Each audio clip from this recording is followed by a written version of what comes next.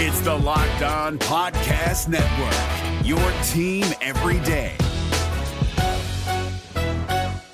We're driven by the search for better, but when it comes to hiring, the best way to search for a candidate isn't to search at all. Don't search, match with Indeed. 93% of employers agree Indeed delivers the highest quality matches compared to other job sites, according to a recent Indeed survey. And listeners of this show will get a $75 sponsored job credit to get your jobs more visibility at Indeed.com/podcast. Just go to Indeed.com/podcast right now and support our show by saying you heard about Indeed on this podcast. Indeed.com/podcast. Terms and conditions apply. Need to hire? You need Indeed. This Locked On Podcast is brought to you by Home Chef. Now that the novelty of the new year has dwindled down, how are your resolutions coming? One of mine was to order less takeout, cook more at home, but I'll be honest, I haven't been consistent. That is until I found Home Chef. Home Chef provides fresh ingredients and chef-designed recipes conveniently delivered to your doorstep to simplify the cooking experience and without robbing you of the joy of putting a dish together yourself. I'm pescatarian and they cater to a variety of dietary needs. I had this super refreshing ginger sesame salmon, a beautiful trout dish, and a super comforting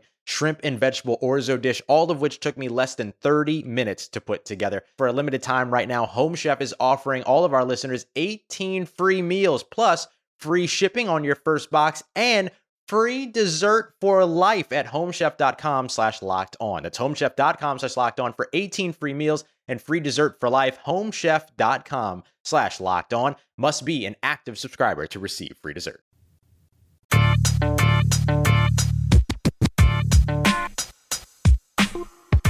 You are Locked On Magic, your daily podcast on the Orlando Magic.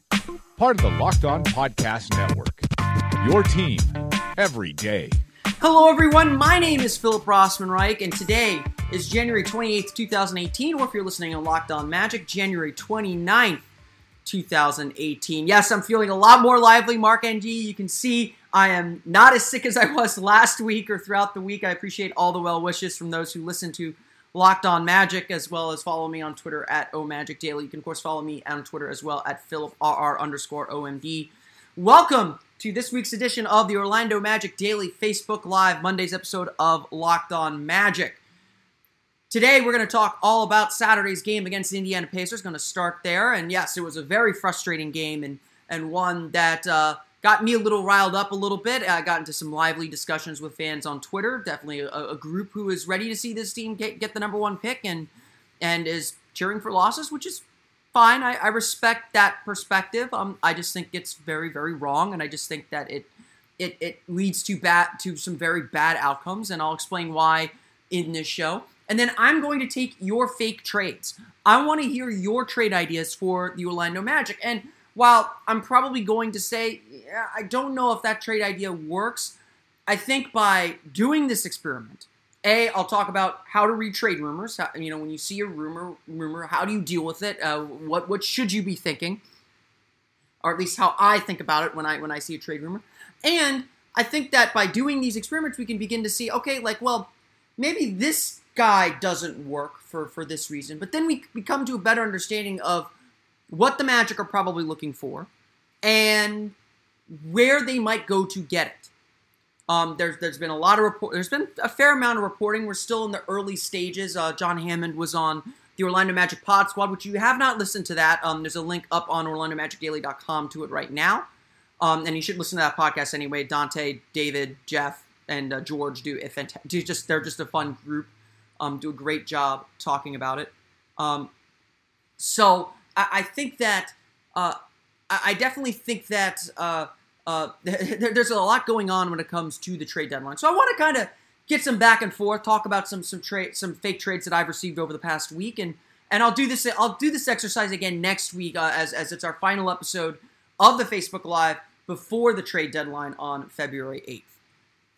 But I do want to start today with sorry, I want to get my stopwatch going.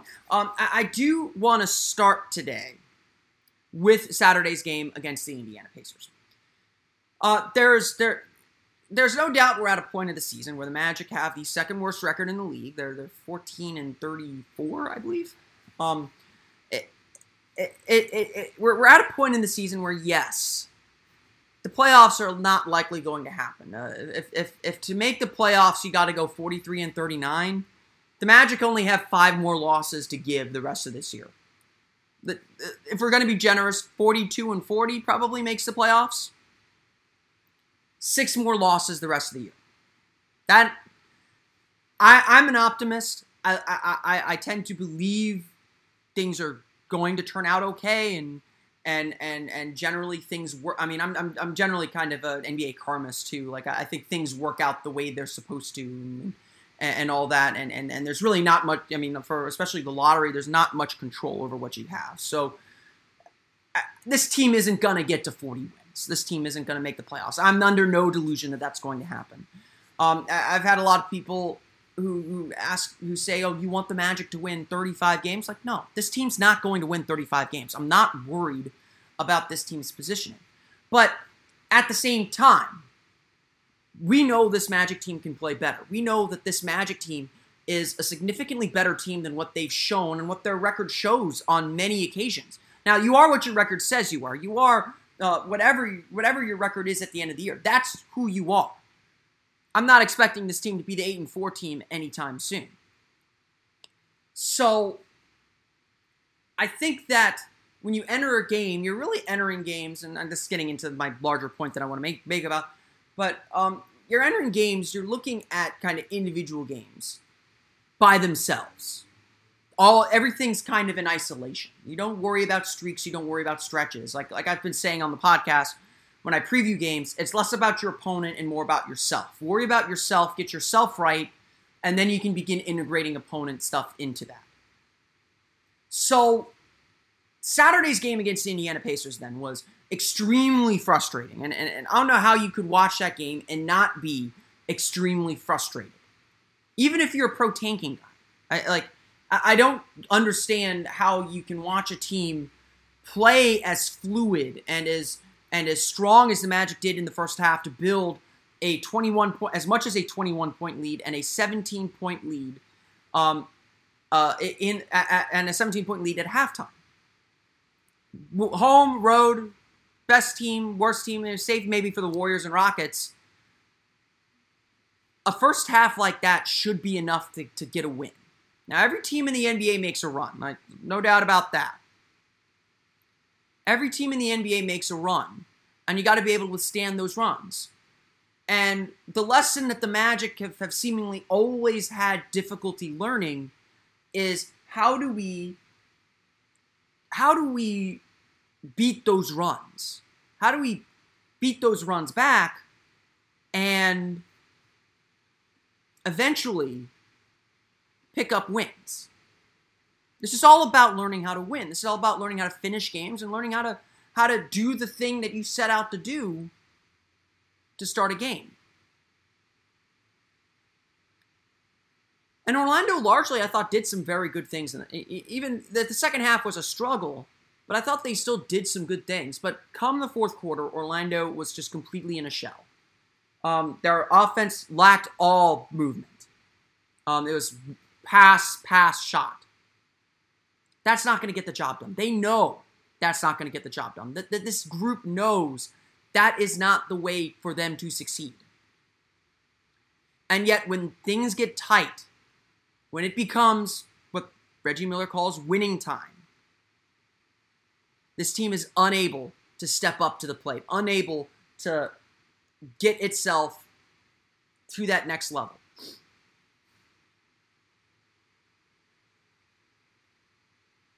And that's, again, what was represented in Saturday's loss. Victor Oladipo took over. 16 of his 24 points came in the fourth quarter. The Magic had a lineup that was working really, really well, and I'm not going to blame Frank Vogel because the starters were playing fine too.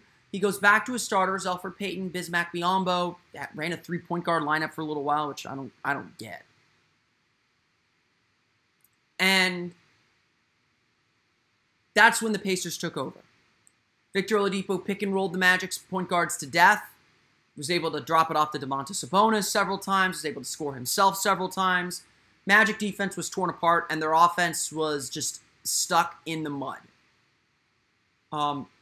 It It was everything the Magic fear, and it seems like that fear just takes over them.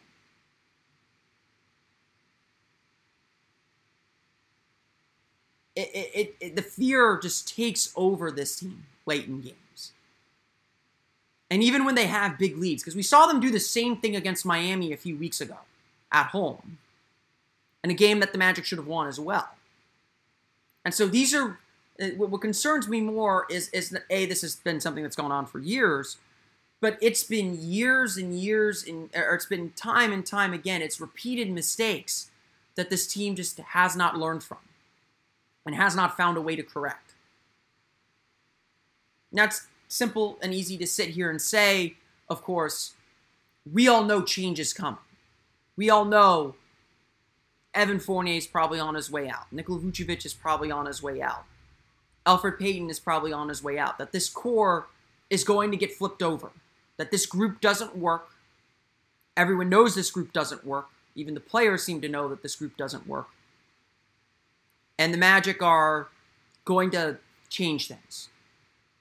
That doesn't change anything to me. To me, there are bigger cultural issues that the Magic need to resolve still. Because they're gonna make these changes and they're gonna get a high draft pick, but that's not gonna matter if the locker room culture, if the expectations are not to win.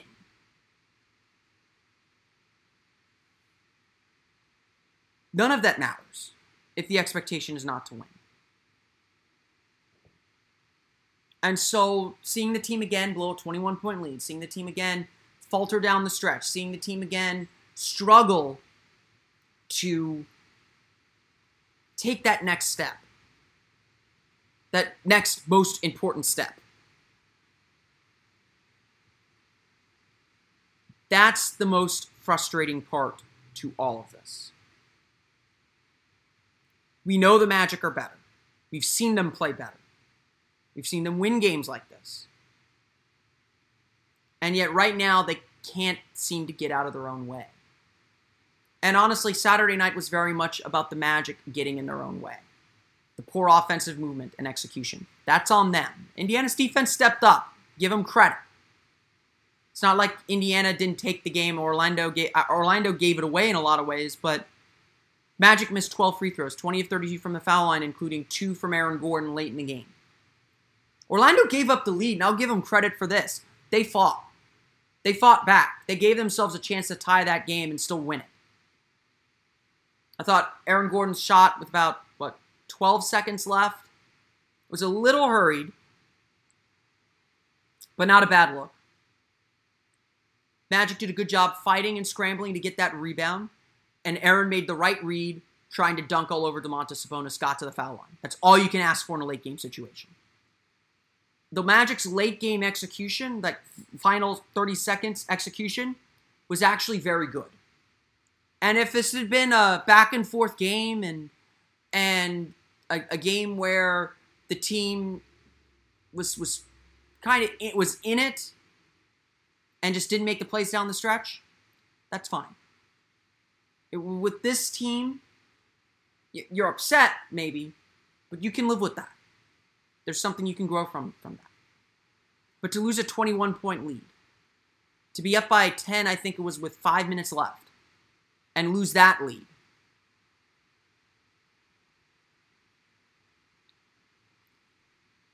Those kinds of losses are simply unacceptable. To be at home against Sacramento, worst team in the league at the time.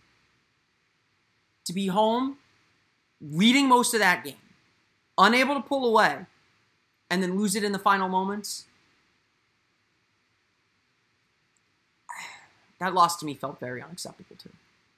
And you could tell how angry Frank Vogel was after that game. It's these losses that I want to see the Magic eliminate. The losses where for the majority of the game, they are clearly the better team.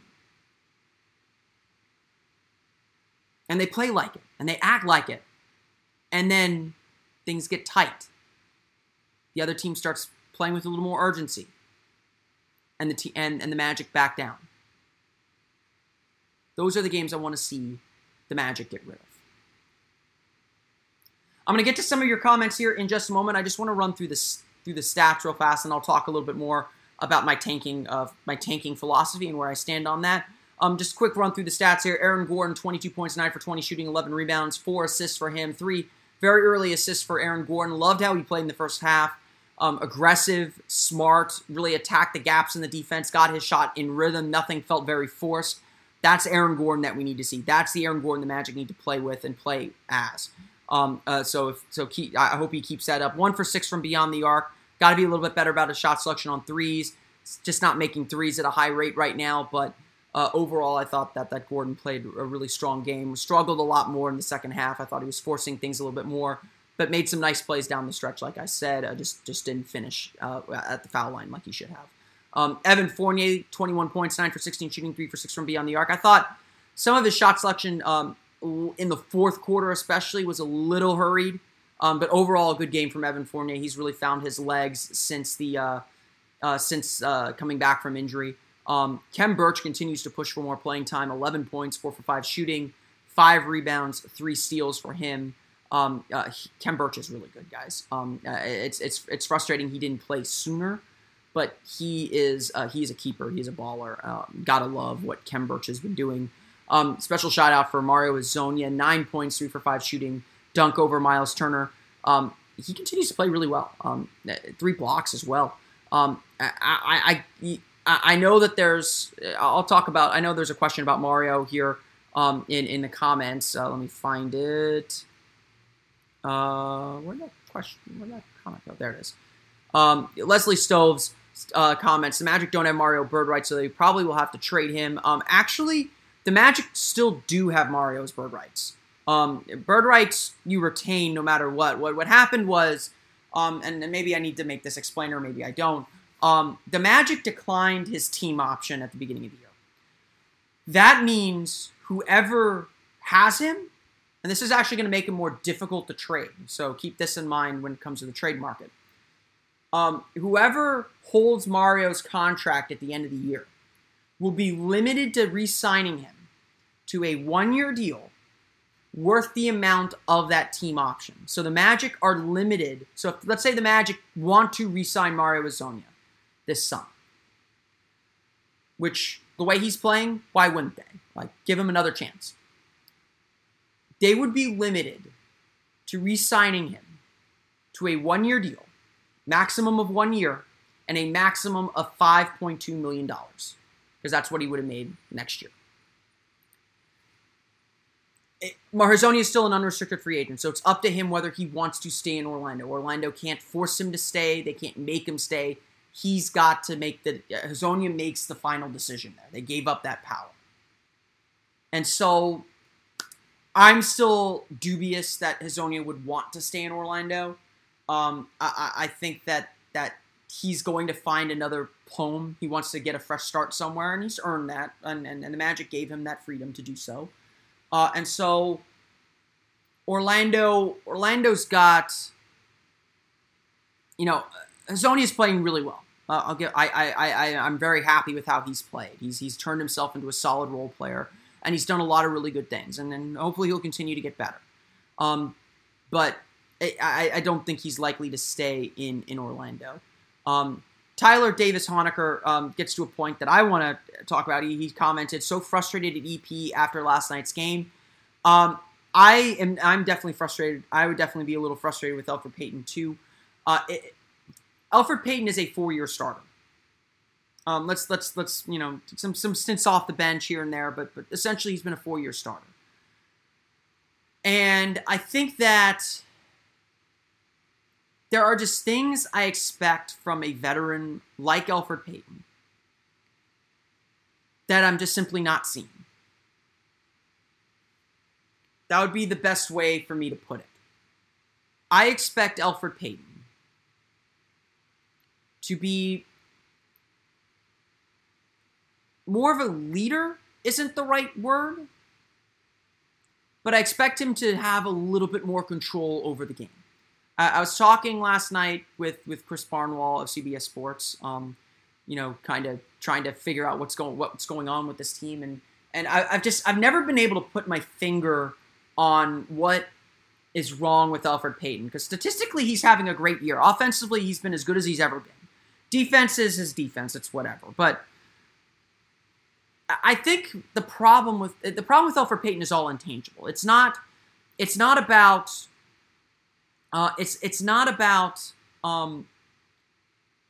whether he can do the job or can score or produce or whatever. It's about kind of being the point guard, being the leader, being the guy who gets everyone in the right spot, who inspires confidence and gets people going in the right direction.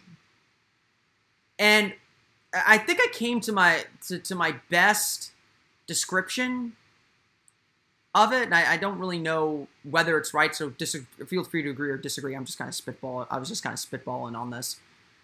I kind of feel like Payton goes with the flow too much. He doesn't control the flow of the game. He just kind of rides with it.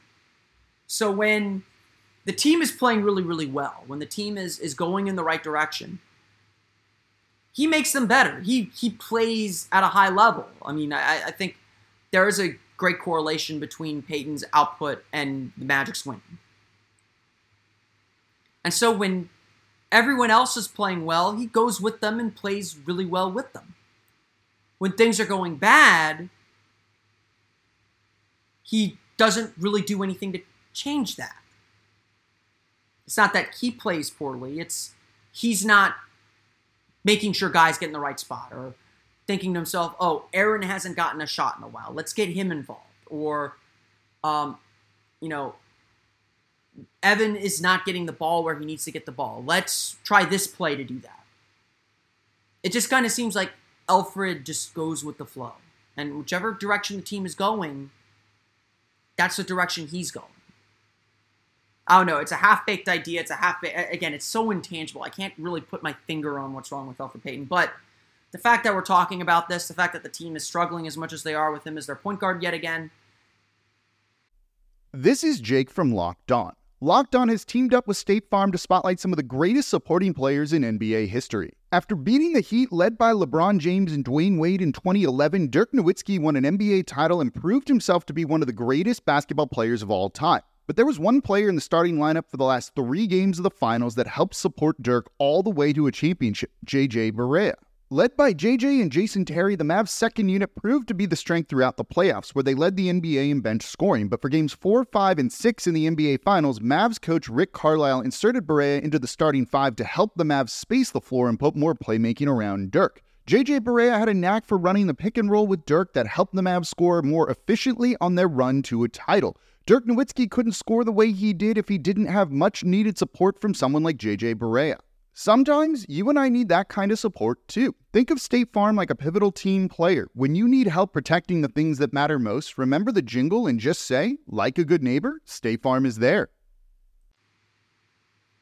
That's probably why he's not going to be on the roster next year. Got a couple other questions. I'll just get to them real fast. Nick Booker asks, who do you think we should take in the draft? Still too early to hone in specifically on any one guy, especially because we don't know where the Magic are going to be picking yet. I anticipate the Magic will still have a top 3 odds at the lottery. Whether that means they pick in the top 3, who the hell knows? But I currently have Luka Doncic still number 1 on my board. He is really good. I have DeAndre Ayton right after him, and I have Trae Young third. After that, I probably go Marvin Bagley, then Mo Bamba. And I see all the reactions when I start talking about the draft. It's still very, very, very, very, very early to pick a player that you like. There are 6 really good players in this draft. All of them have flaws. And this is why I'm so big into culture right now. I don't think there is a player in this draft. I don't believe there is a player in this draft that changes your team on his own. There is no LeBron James guy. There is no LeBron James. There's no Kevin Durant. There's no super duper star. But I think that there are very good players. And so I think really that what's going to differentiate these players to management, to Jeff Weltman and to John Hammond, is what goes on between the ears. Though it's going to be something very, very small that comes out in an interview, and who the person is and what they can show in a workout, or what their work habits are like, or what's in their background research, stuff that we can't necessarily see. So I'm confident the Magic will get a good pick and get a good player. That part I'm not worried about. Right now, I'm worried about having a culture and having an environment for that young player to grow into. That's my bigger concern the rest of the season right now. Because no matter who the Magic pick, I'm going to be pretty happy. Like, it sounds like I bash Trae Young all the time, and I worry about his turnovers and some other things with him. But I have the same concerns about DeAndre Ayton. I have the same concerns about Luka Doncic. There are concerns about every player in this draft. So it's going to be something else that makes them really good. So I would say don't fall in love with any draft prospect yet. It is way too early. And just know the Magic are going to get someone really good. And hopefully they make the right decision. So we'll see. Let's get into a little bit more about what I wanted to talk about today and what I started talking about earlier in the show. George Castro gets us into it. Are you asking, are you rooting for the Magic to win or lose at this point?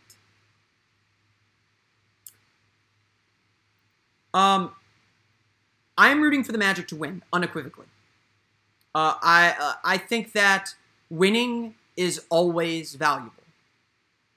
The point of the game is to win. So it doesn't matter who you put out on the court.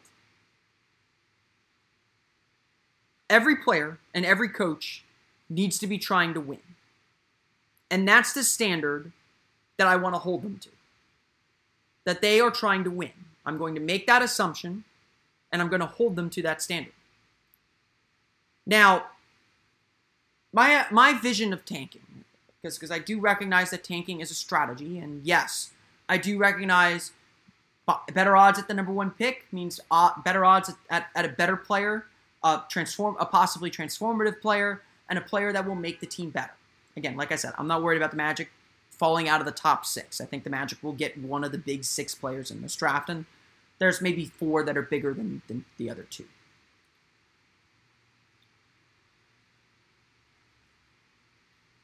So, tanking to me happens off the court. Tanking to me happens in decisions to sit players out. Nikola Vucevic, I've been saying this for a while. 6 to 8 weeks puts him back next weekend. That's 6 weeks. He's probably not going to be back by then. I've been pretty much telling everyone I wouldn't expect him back before the All-Star break, and honestly, it wouldn't surprise me if he's not back until March. If the Magic want to wait until Nikola Vucevic is 110% before coming back, they should absolutely wait until Nikola Vucevic is 110% before bringing him back.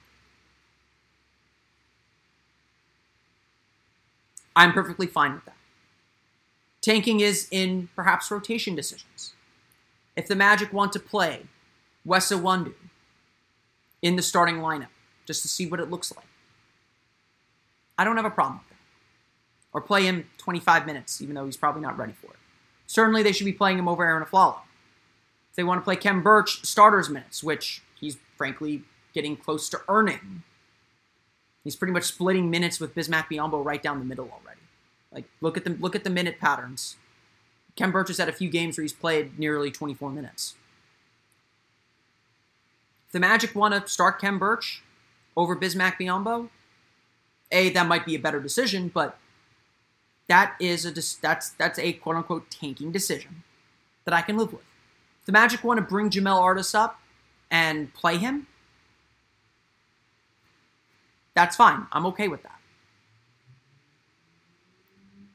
Those decisions are fine. That's tanking to me. But what's not acceptable to me is a team throwing a game. Is a team not being able to finish games that they should win. I have had this belief throughout the entire rebuild, throughout the last 5 years. I understand this team is probably not going to win the majority of its games. This is a bad team. You are what your record says you are. This is a 14-34 team. But when you have the opportunity to win, you need to win. Because winning is valuable. Winning teaches lessons, it builds confidence, it creates habits. And I think one of the biggest problems that the Magic have faced throughout the last 5 years is the building of bad habits. They are a team that has suffered a lot of losses. They have a lot of scars. And they've been unable to overcome them. And at some point, you got to learn how to do it. At some point, it can't be woe is me. At some point, you've got to be able to turn that corner. And at some point, you got to just have the professional pride to fight.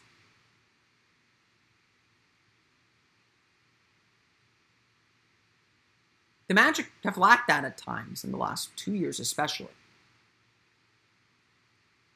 And I think, again, no matter who you draft in this draft, it's not going to matter if the expectation out there is that losing is somehow okay.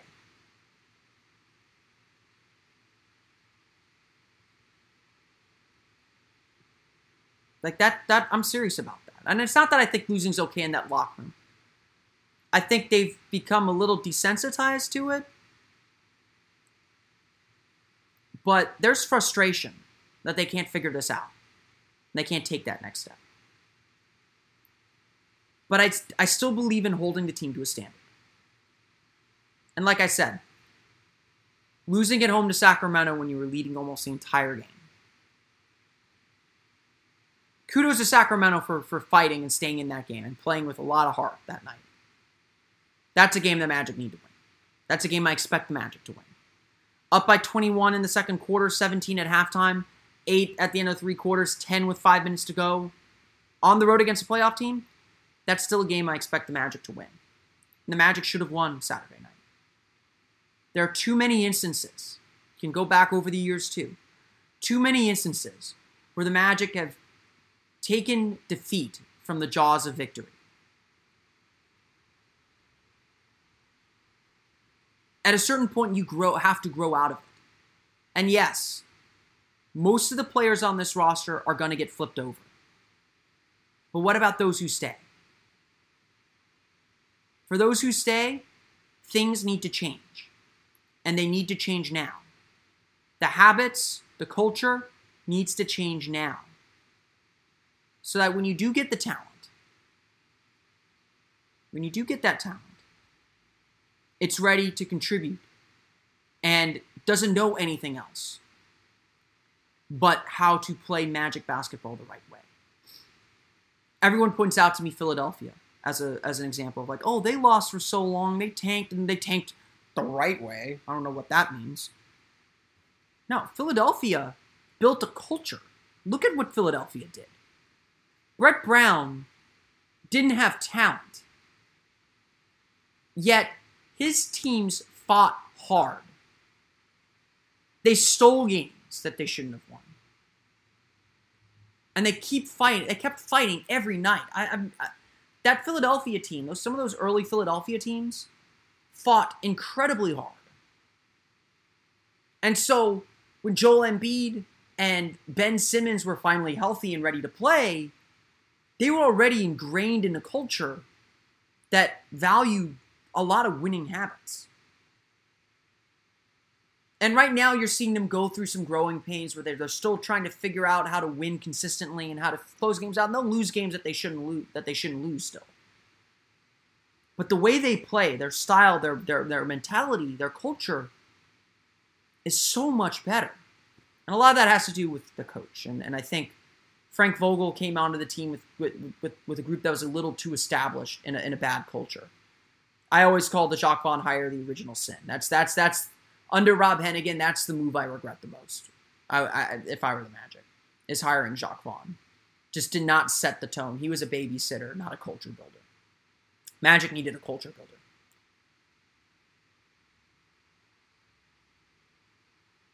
Because that matters more. And that's why I'm so on about it now. That's why I am talking so much about doing the right things. Changing some little things that this team does. Effort, energy, all those things. That's what I think is the biggest task for the Magic the rest of the season. Is to build up that culture.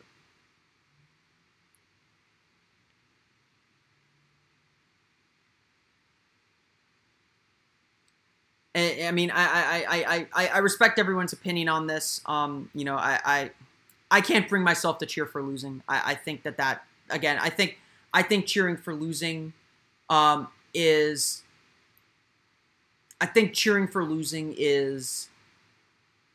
detrimental to that culture, like I said.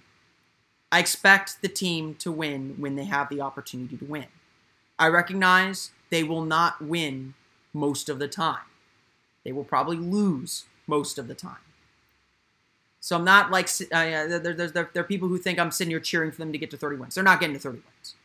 If they get to 22, 23 wins, that would be a feat with the rate that they're winning. So we'll see. And then there's definitely questions about Frank Vogel. I think Frank Vogel does hold players accountable, but Frank Vogel, I think he still relies too much on his veterans. Let's withhold judgment on him not playing or not playing veterans. But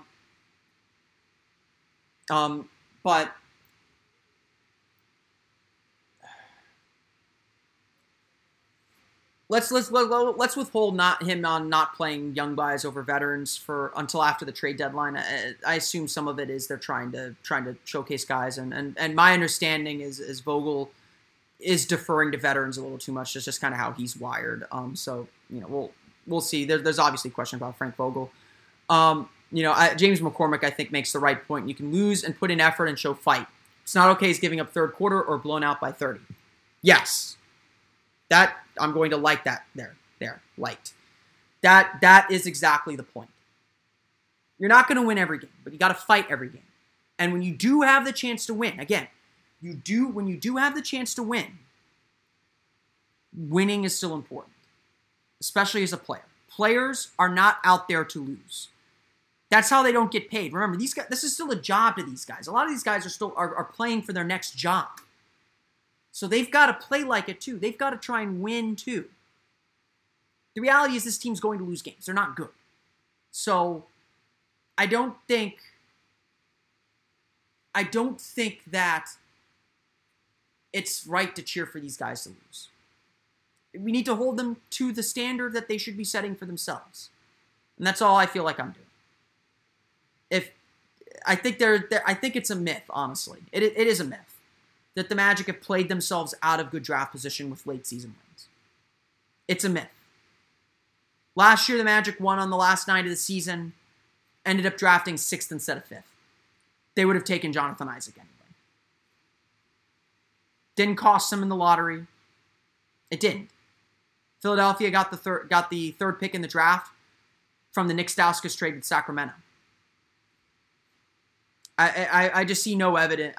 I've seen very little evidence that the Magic have ever cost themselves in the draft lottery or in the draft in the last 5 years. I've really seen no evidence of it. So I think it's silly to play lottery position. I think you ask your players to play hard, and you set that culture. And again, you let the chips fall where they may. It's a lottery. It's luck anyway. And to everyone who says to me, that win could cost the Magic the number 1 pick. Maybe that win got the Magic the number 1 pick. You don't know. So I think it's very tricky. I get the logic, but I think it's time to move on.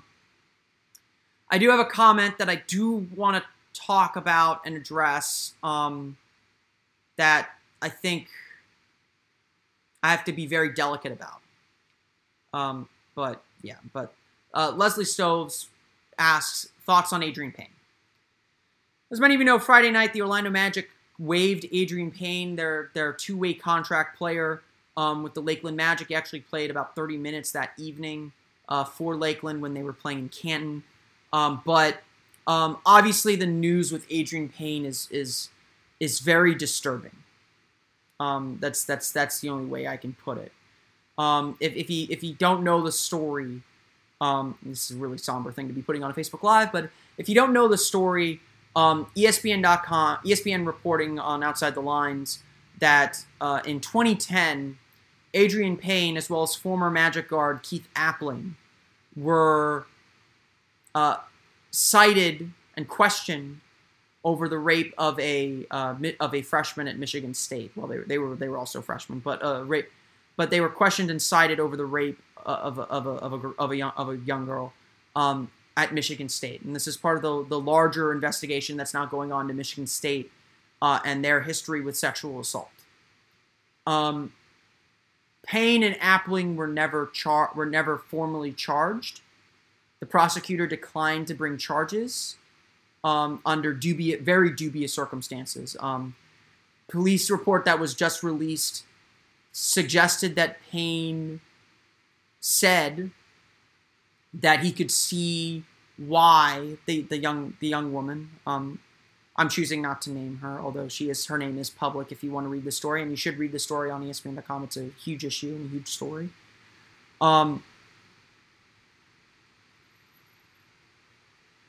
He could see how she felt like she couldn't leave, which would certainly suggest that is an admission to rape. And that's obviously very, very serious.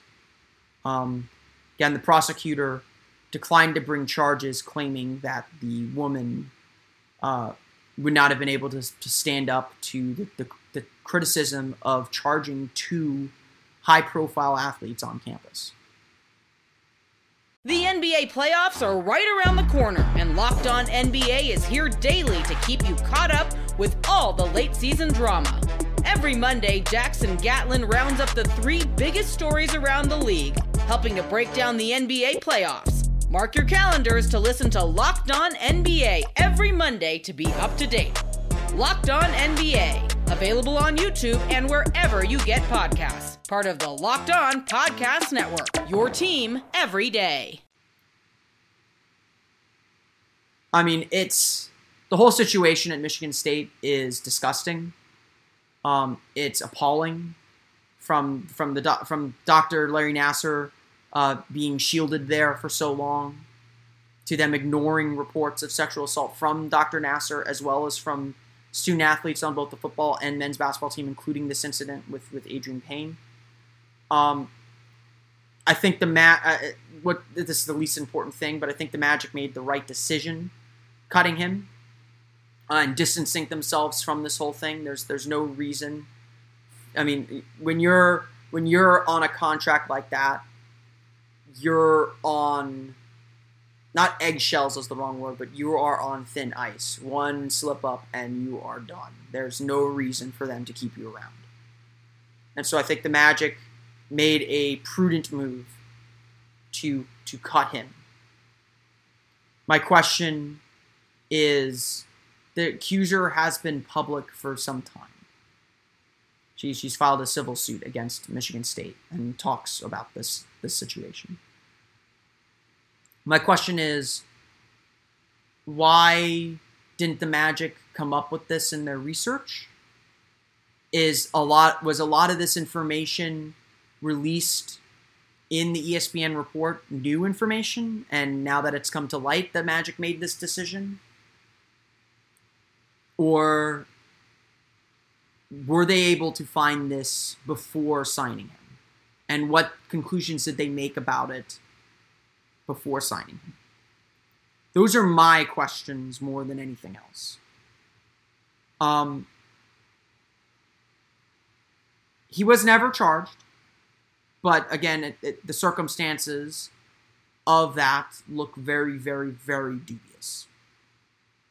So I don't want to comment much more than that. Something smells fishy in this. The whole Michigan State situation is downright appalling. And I think the Magic made the right call distancing themselves from it. Just from a public relations standpoint, and the Magic have been quiet on his waiver. They haven't. I didn't even see an official press release from the Magic on this. So I think washing their hands of it is the exact right move, at least from their perspective. I don't know really if there's much else to say about it other than that. Other than just to continue to say that you hope that the women at Michigan State who have been kind of pushed aside receive some justice. And that might even include Adrian Payne and Keith Applin getting into more trouble. I don't know what the statute of limitations is in Michigan or whatnot, but the evidence seems pretty damning. So,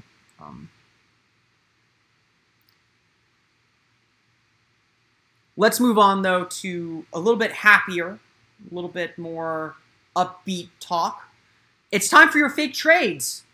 I've been collecting some fake trades from Magic fans that they've sent to me and proposed to me over the last week.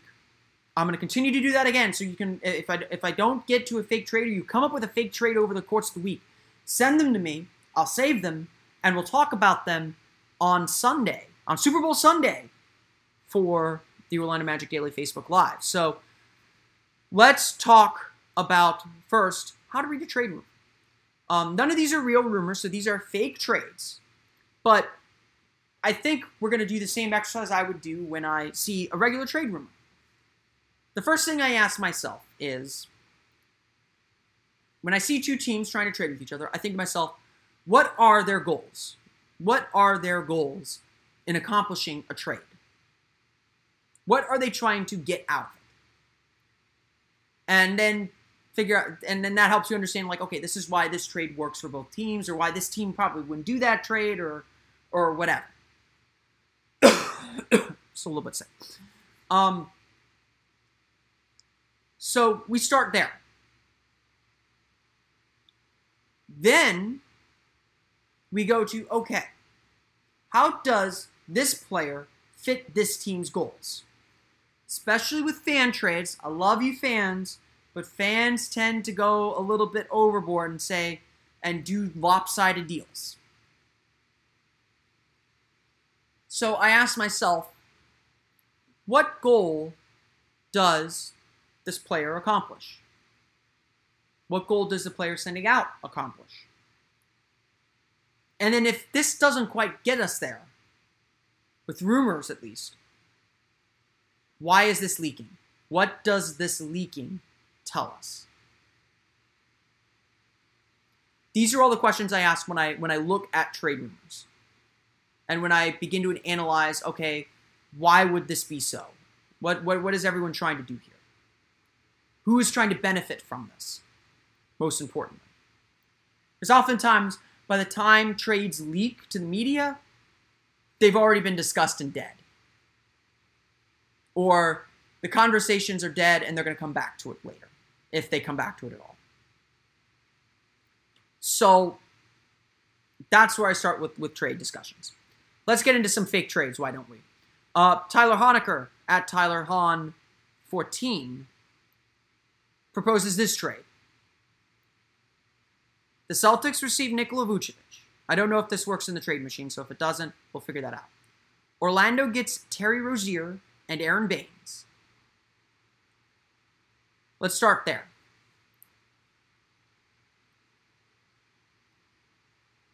First off, Tyler, overvaluing Nikola Vucevic. The Boston Celtics really like Terry Rozier. They're, he's a young guard, good defender. I don't see them trading Terry Rozier unless they're getting a really strong rotation player back. This is a Celtics team that has the top defense in the league. So they're going to trade two of their top defenders for an offensive-minded center who is average on defense at best.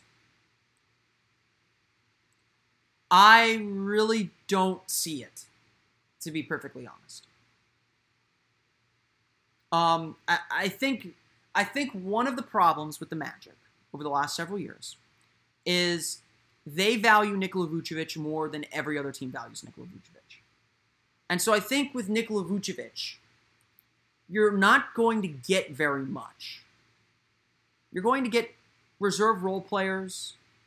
It's essentially going to be a salary dump, so maybe you'll get some expiring contracts because the team's like, I'll take an extra year of Nikola Vucevic to get rid of, this high-priced player I'm not using that I, wouldn't be able to get anything better in free agency. That's the kind of deal I suspect we're in store for with Nikola Vucevic. So I think that Boston's giving up way too much in this deal. Aaron Baines for Nikola Vucevic, I don't see them doing that either because Baines is a better defender. And so I think he fits what Boston's trying to do too. Boston has had an interest in Nikola Vucevic before. So maybe there is something there. I don't have let me pull up the trade machine real fast, see if we can construct something that might be a little bit more palatable for both sides. But I don't really see it. I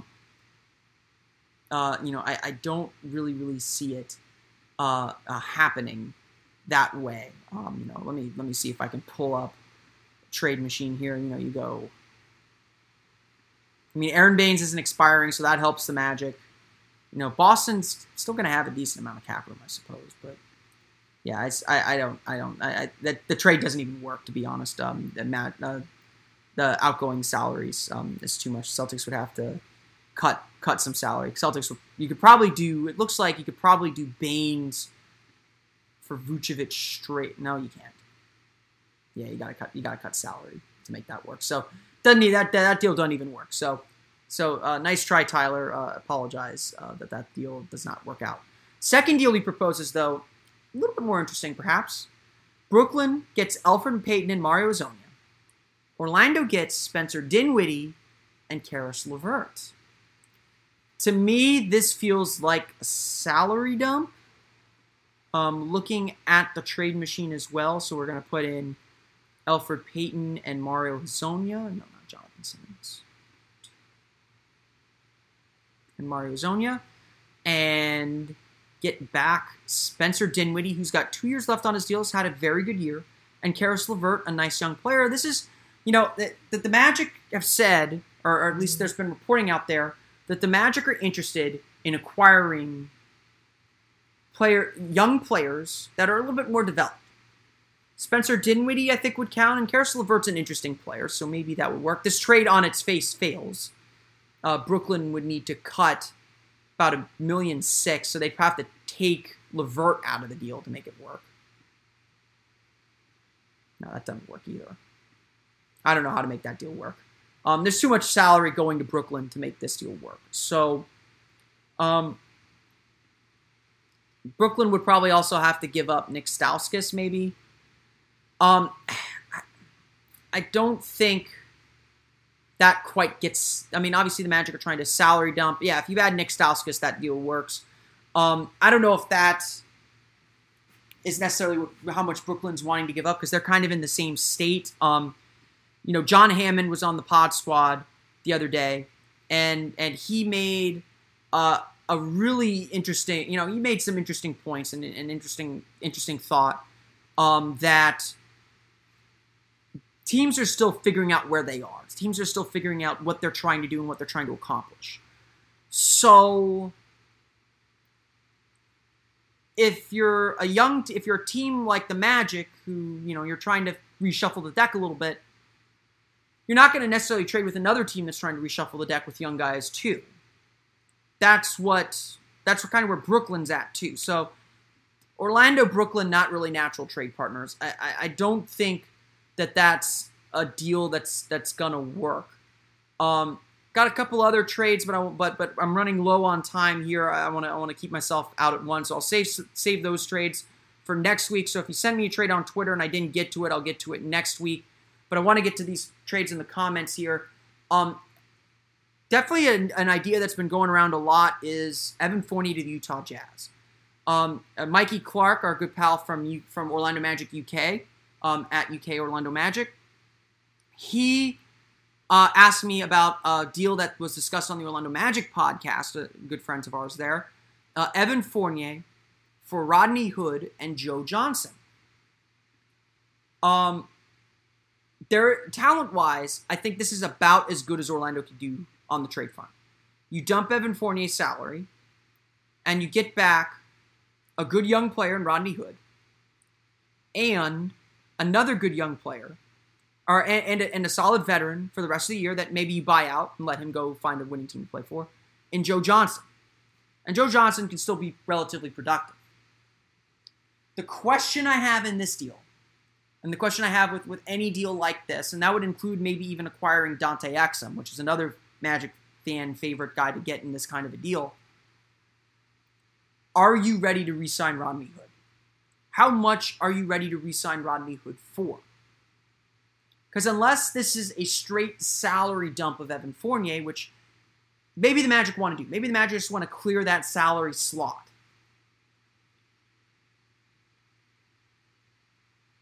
Trading for a guy like Rodney Hood, who's about to become a restricted free agent, it'll clutter up your books a little bit more, and then you have to sign him to a long-term deal.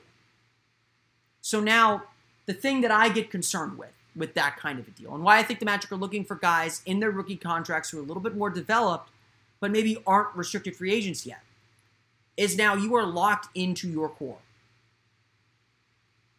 If you acquire Rodney Hood, maybe you believe this about Rodney Hood, and I'm there some days, I'm not there other days. If you believe in Rodney Hood enough to sign him to a long-term deal now, you do that deal. And then your core is Aaron Gordon, Jonathan Isaac, Rodney Hood at the 2, and whoever you draft. That does sound like a nice core, nice group of 4 guys. And Rodney Hood especially doesn't need the ball in his hands as much. It definitely feels like they could fit together really well. But are you ready to make that commitment today? To my taste, that's a little bit too much of a risk. I want a little bit more flexibility in this rebuild. I don't want to commit myself to a group so early in the process if I'm Jeff Weltman and John Hammond. But maybe maybe they do believe in Rodney Hood enough to say, yes, that's our guy. That's someone we want to go with. I think that's kind of where I'm at on that. Leslie Stoves notes, and I've heard a lot of fans ask me about this, Aaron Gordon for Kemba Walker was discussed on that podcast as well. If you're going to trade Aaron Gordon, you're going to trade him for a proven all-star. Kemba Walker's right on the borderline of that for me. I think I'd rather just stick with Aaron if it were me. See what he becomes. Kemba, without that second star, what he is. And I think I'd rather, if it were me, I think I'd rather stick with Aaron Gordon. So I'm not in favor of that kind of a deal. James McCormick, this will be the last one I do because I'm going to go over my time here. James McCormick suggests Vooch and Elfrid Payton for which Jackson on New Orleans? I don't know Jackson on New Orleans. Hold on. And I'm trying to put these in myself here, so give me a sec here. So Vooch and Elfrid Payton for Frank Jackson. That's not the lead. Jameer Nelson, Omar Ashik, and a top 10 protected 2018 pick.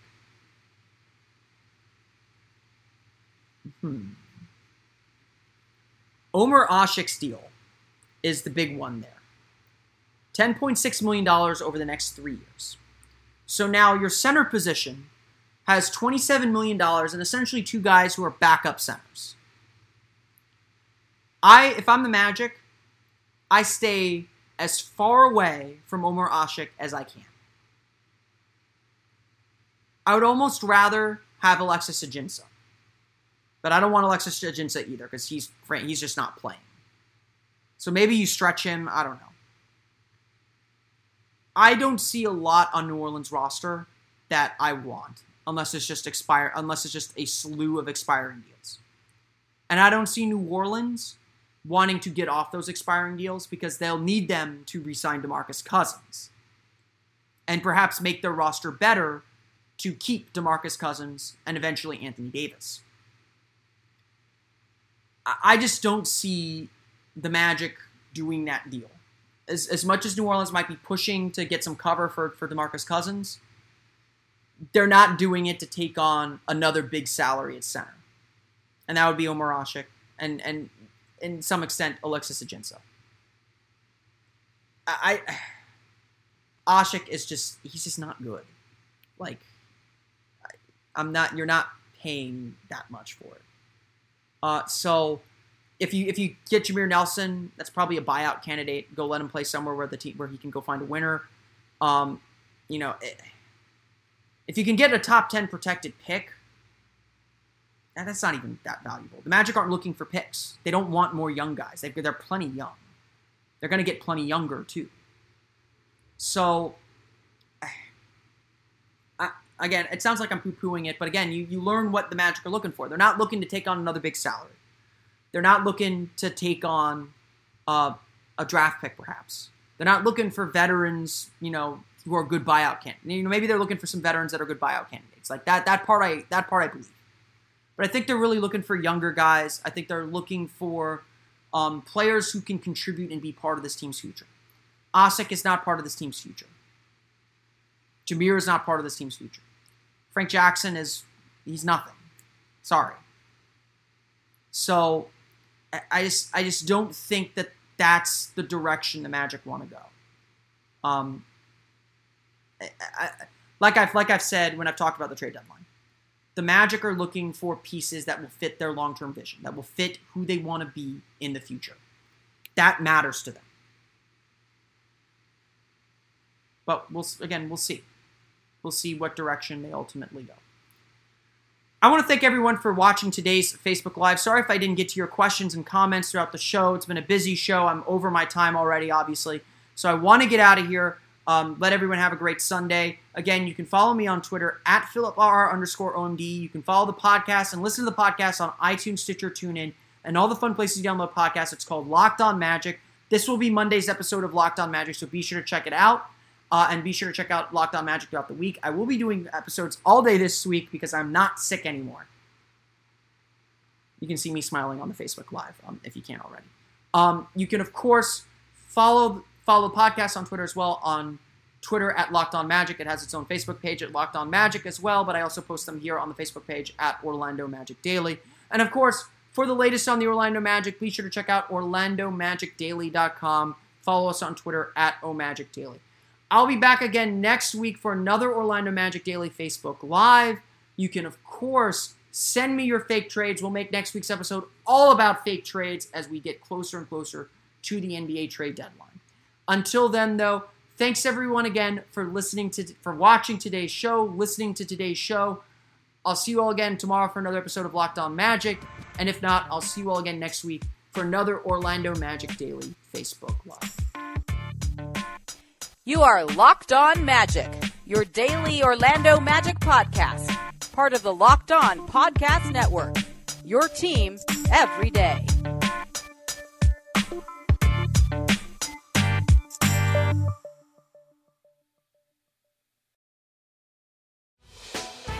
Hey, Prime members, you can listen to this Locked On podcast ad-free on Amazon Music. Download the Amazon Music app today.